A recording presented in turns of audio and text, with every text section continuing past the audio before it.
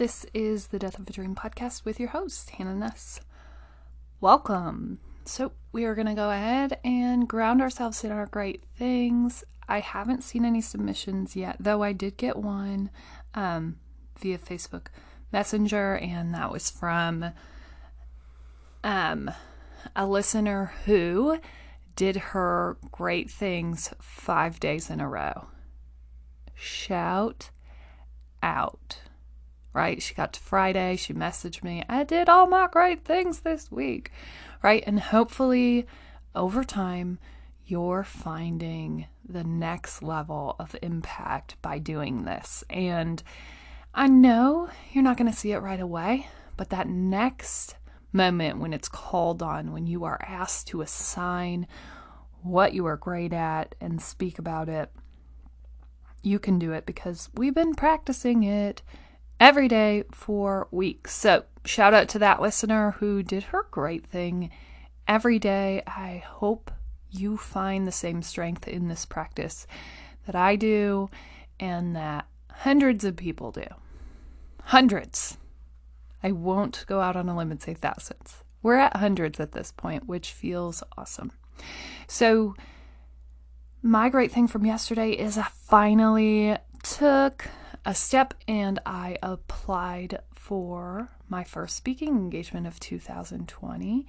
Actually, my first speaking engagement that wasn't someone asking me. So one of my favorite listeners sent me a link to apply for this and kind of took a lot of content, and I wanted to make sure that everything was aligned with it, and that if you went to find out what this movement's kind of about, you could get a good understanding of it. So took a lot of intentional time this weekend to really prep and prepare myself to be ready for that, and I did it. I submitted. Usually normal self would have waited until the last second, questioned myself, and then it ended up almost making the deadline and not really knowing if I just didn't submit in time or I just didn't get selected.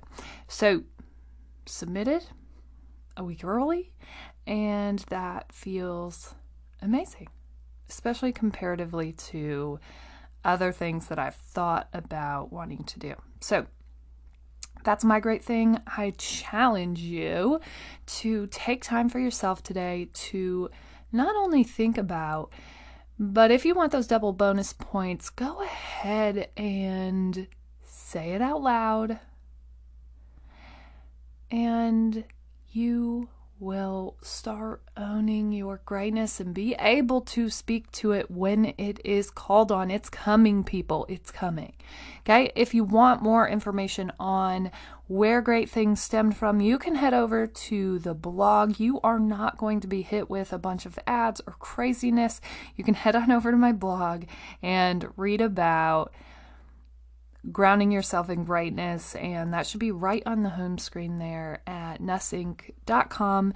You can find all things The Death of a Dream and all things Hannah Nuss. So head on over there, check it out, see what you think. You can read more about where our great things stemmed from and how it all got started. So we will transition out of that space. Today, I have been a witness of, once again, this really weird low place for me. And, I know that there are so many different factors that contribute to that.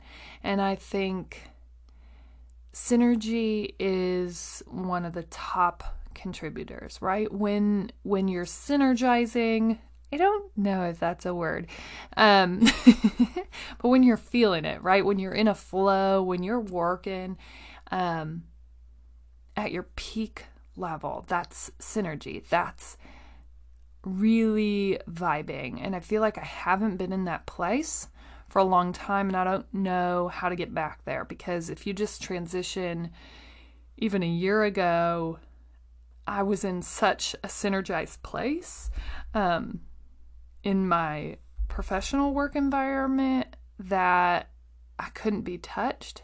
And yet for me, that alignment and that energy wasn't really contributing to my greater good. And so now I'm kind of in a place where I'm challenged by energy sources and truly understanding what is life-giving and what is life-sucking at this point. And yesterday, I think the lack of synergy in my day-to-day is hurting or contributing to this mind space that I get in. And one of my big rescuers from this mind space, and I didn't lean on this yesterday, but I'm going to today, is music, people. And I've said that before.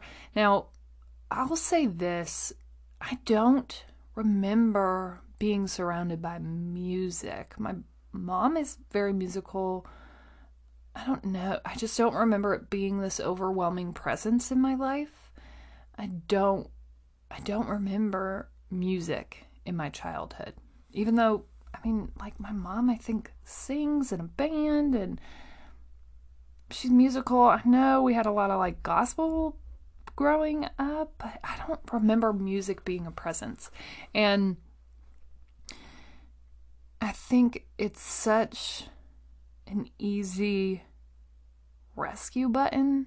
So yesterday when I started sinking into this space, I needed to, and I will try to today, I needed to save myself from that space. I read a quote today, that really was like, if you want control of your life, the one thing that you're going to have to learn to control is your mind, right? And yesterday, as I am willingly sinking into this space, what I know is instant life raft for me is music. And when I go back and I think about times when I've had synergy, and I think about times where I've had endless amounts of energy, usually it can be contributed to a bomb-ass playlist. I am not kidding you. I still have burnt CDs. And yes, one of the reasons that the Toyota Prius, the 2004 Toyota Prius, is my Bumblebee car is because it has a 6-disc CD player. Okay, first and foremost, it still has a CD player, and I am not here for vehicles who don't have this feature. Okay, I understand I can just Bluetooth my phone and we can stream all the things and we can have a great life and I can pick any playlist known to man, and I love that. But you will not beat me finding 6 discs ranging from Hot Hits 2010 to Bitty Rips 21 Party Bus Bash, right? Anywhere in between, right? To 07 volleyball mix. Anything. Right? And I could pick 6 discs that range from all times of high and low. And I could go all day long. I could drive my Prius anywhere, people. I am telling you, these playlists are lifeblood. Okay? I don't think that I lean enough on music when I sink into these low places. And one of the real reasons is music tends to draw me out of my own headspace, right? I kind of can't think there. And when I really need to get into a flow and I really need to get things done, as long as I put on a playlist, I think it allows my mind to not wander out and not really think about anything but what's right in front of me. And I need to lean heavier on this when I get in these low points, because music really serves the having to resurface you. And the reason that I brought up not remembering music growing up is because I don't remember having music be a presence. And yet I feel like I have a lot of things that are musical about me that I feel like I could have explored that more, but it just wasn't really a thing. And I remember being in high school and wanting to explore singing and acting and things like that, but because it wasn't really a presence, I don't remember it seeming like a viable option. And so I just kind of opted out. And I'm hoping in my children's life, music will be something that they recall, like dance parties and singing in the car and all the things. And yes, I still burn CDs. Okay, you should know this. Now it just looks a little bit different than like the Napster or LimeWire. Like you're not getting a download that says, this music has been illegally downloaded. Every other song, I hope I don't go to jail for that. But now it's just purchasing the music and then putting it on a CD. But I think I want that presence to be there so they feel safe exploring that call. I'm very musical. My husband is even more musical than I am. He also is such a phenomenal dancer. It's even more attractive. I can't tell you if you know someone or if you are having a wedding, if you could just invite me and my husband, that would be great because I love seeing that man dance. I can't even, although he doesn't tend to dance much at dances where we don't know people or where it's not his family. So I don't know if it would work, but I'm here for a celebration where that man will dance. There are a lot of tapes of him dancing in high school show choir, and yeah, it's a beautiful thing. So I want my children to feel like they can explore that, and I want them to remember that presence in their life, right? That ability to create and imagine and embrace those spaces. I think our world is transitioning to a space where it's very technological, where there are perfect answers and instances, and the real work that takes humans is going to start to become more vital as more and more jobs and industries get replaced by robots and AI. We are going to be thirsty for people who can create original ideas. And so trying to gear my children up for a world where when that is called on, they are ready to deliver. And that definitely means an intentional raising outside of technology. And I'm not saying that to be snooty. I'm saying that I feel like just saying I'm not saying that to be snooty is a nod of snootiness. Go me. I'm going to go ahead and take a drink of my berry spinach smoothie that I just handcrafted for myself this morning before I came up here to do my podcast. After I did my Pilates workout downstairs in my home gym. I got so sweaty down there. I just had to jump in the shower before I came here for y'all. And I'm going to go ahead and just get my kids ready for daycare. And I'm going to take them to their in-home vegan homeschool daycare and drop them off, and then I'm going to come home and I'm going to work on my blog, and I'm going to just spend time really intentionally thinking about my listeners and my message, and just really about how I'm loving everyone around me. Like, that's my dream life. Okay. Sorry, just morphed into my wannabe alter ego, who is like vegan hippie Hannah. And someday, good people, that of which I just described, I have so much mad jealousy of the women who actually have Instagram profiles that reflect such a life. I am not there yet. You should know that I will be there, okay? I will. And hopefully it's not exactly like that, but hopefully I will get there someday. So as we transition, I think I'm trying to be intentional about creating creative mindsets and positioning. And I don't think the world prior to now, and we're shifting kind of back to where that's important because soon our world will be transitioning. And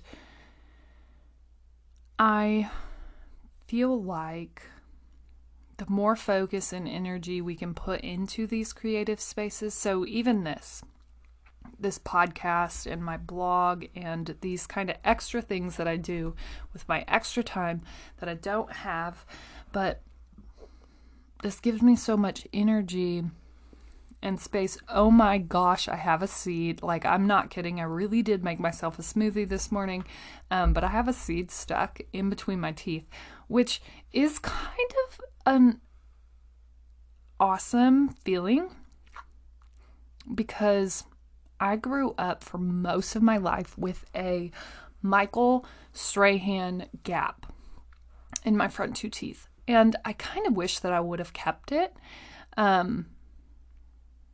because I just think it's so cool to just be who you were made to be, and that the world just makes people different, right? The world, God, whoever,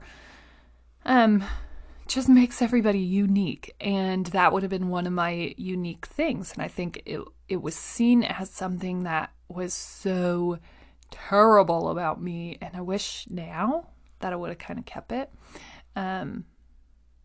because it was just me. Anyways, I had a seed stuck in between my front two teeth, which is amazing because that would have never happened in a million years had I still had that gap. Sorry. I feel like we're kind of all over the place. I should be listening to music, and that would really help me to focus my thoughts. But these creative spaces, these kind of extra things, and this podcast and my blog really are a hobby for me. And even more than a hobby, I had this conversation with people about how people don't just get hobbies and you have to monetize or win awards or whatever. And I don't think that everybody's out there like, how can I get rich off of my hobby? Now, yes, there are people who are just kind of lost and they're like, how can I just get rich because I can't keep doing this? But I don't think everybody's out there. I think the truest source of that comes from people finding their creativity and their passion in something and following that, and the money following their passion, right? Because there are people who are doing things that are so passion focused and driven that it is beautiful, and the money can't even avoid them if it wanted to, right? And when you mix those things, you can't really stop yourself from following that and making money off of it, right? So back to all of the snootiness and all of the things that I envision for my life, but really a lot of it just feels like me following these energy sources and me following the things that I enjoy doing. And I love writing. And for the longest time, I had said to myself, no, you can't write. First and foremost, from the background that I come from, everyone's just like, you can't just write. Like, You need to be able to eat. You need to buy cars and houses and boats and RVs, and you should probably buy a timeshare, and you should just buy all these things and not live the life of your dreams, but have all these things that look like the life of your dreams, so that you could live the life of your dream on the weekends, right? Maybe it looks like boating at the river every weekend. Maybe that's your dream life, that you get to live two days of the week, once a weekend a month for 3 months because you live in Iowa. Dream life. Peace fingers when I'm saying that, right? And that's kind of what my world had set me up to live. Live the life of your dreams on weekends and live a realistic life 9 to 5, right? So you can fund the dream life living for Friday. And I think that space comes out of security and the need for security and substantial sources of income and all of those things. Now, yes, there is a lot of validity there. People are not wrong to set themselves up safely. But this is what I'm finding, and this is the hardest transition to make. When you shift over into spaces where you are creative and you are finding your niche and you are finding your purpose and your passion, all of a sudden the income flows with that. And the harder part is, once you set out on that path, it's really hard to establish and find space there and to keep doing it consistently, right? And to deliver in those moments. And how do you make that shift safely, right? Because we can't just starve ourselves to death. I don't want you to be a starving artist for your art. I want you to set yourself up to move into this space safely and securely. And so that move looks like you trusting your instinct. And yes, your hobby, in quotations, I'm using these two fingers here for, that hobby, probably, if it's something you are passionate about, not just something like, hey, I just think I'm going to learn to knit today and I just enjoy doing it, so I'm going to do hats once in a while. Like a true hobby that is your passion, that you could fuel your fires with the amount of energy that this hobby brings you. You can and should be looking to transition to that space. Now, if it's just something that you pick up that you like doing, but you could never do this every day, that probably is just a hobby. But the reason that people are transitioning hobbies into like multi-million-dollar businesses is because those aren't hobbies. Those are purpose. Those are calling. Those are life-changing things that you want to do, right? And it's just natural for those things to transition into bigger things. People aren't wrong to do this, right? But I think we're set up in a world where we aren't told to follow that creative side or that unsecure passion project, right? Writing a blog or speaking on a podcast, which, like, first and foremost, speaking on a podcast isn't something that I could have ever dreamt up in my head. The only thing that made sense was being on the radio. And I remember having that thought, and I have actual personality profiles that call me to do work like this from middle school. And on one of the sheets, it actually says, like, should think about something more secure. Right? Because being a radio DJ isn't secure enough. Not, is this her passion? Not, does this align with all of the X, Y, and Z things that Hannah's personality profile stands out and looks like, that I should look for something more secure. Because if I'm staying right here, right where I live, this isn't realistic. Right? And from standing from right where I was from, it wasn't realistic. and still probably isn't. But why would we stop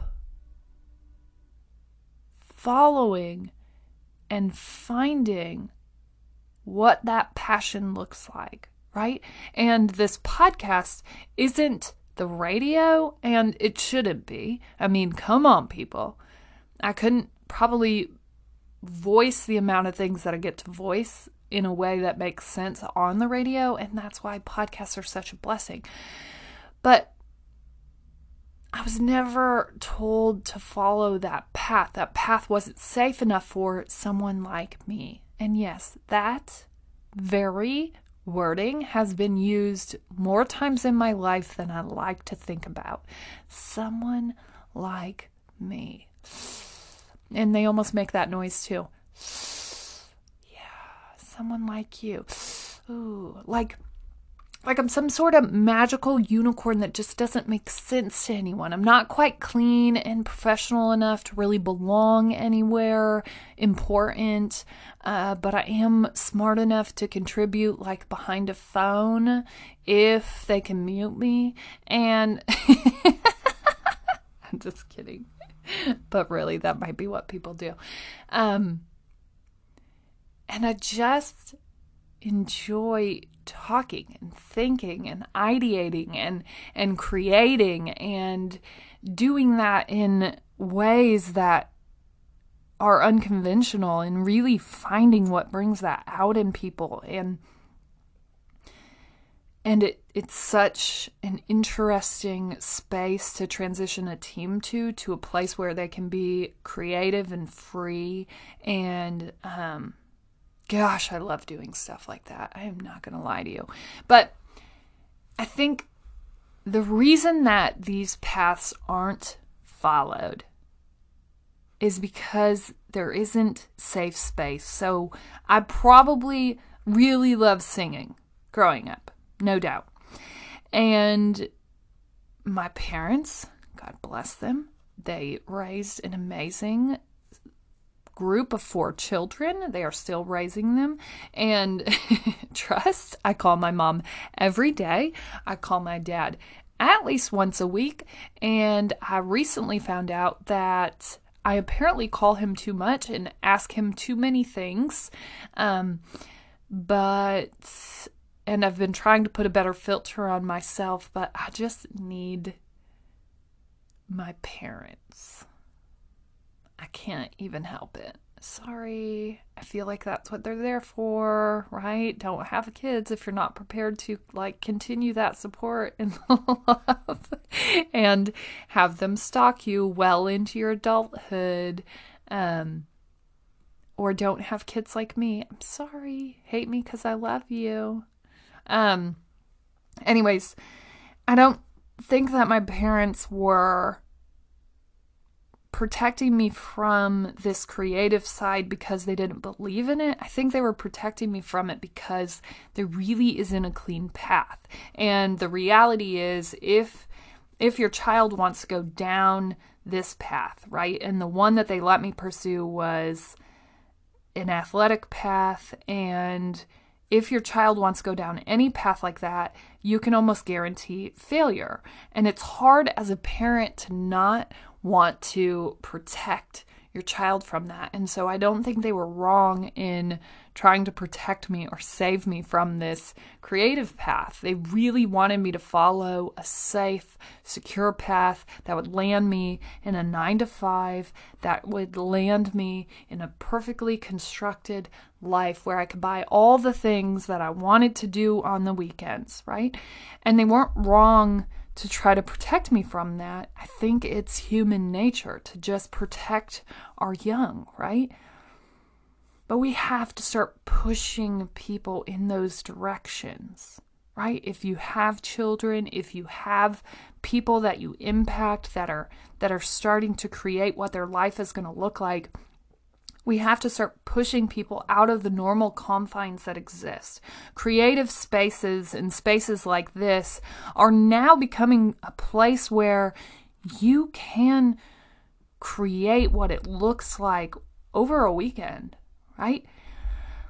And it doesn't feel like the safer place. And yet, as our world transitions, it is going to be the safest place. Your ability to think original thoughts, to think and construct a unique story to yourself is going to be something that we grow hungry for as technology and AI start taking over the drones and the cogs of the system. We have to start looking and calling people to stand out and start creating their own spaces, right? Start assigning and aligning with what it looks like for them. We can't all just follow the safe university, get the degree, go work the 9 to 5. We can't just all follow that path. And so I think so much of this journey is about finding new creative spaces, finding your passions, and following them.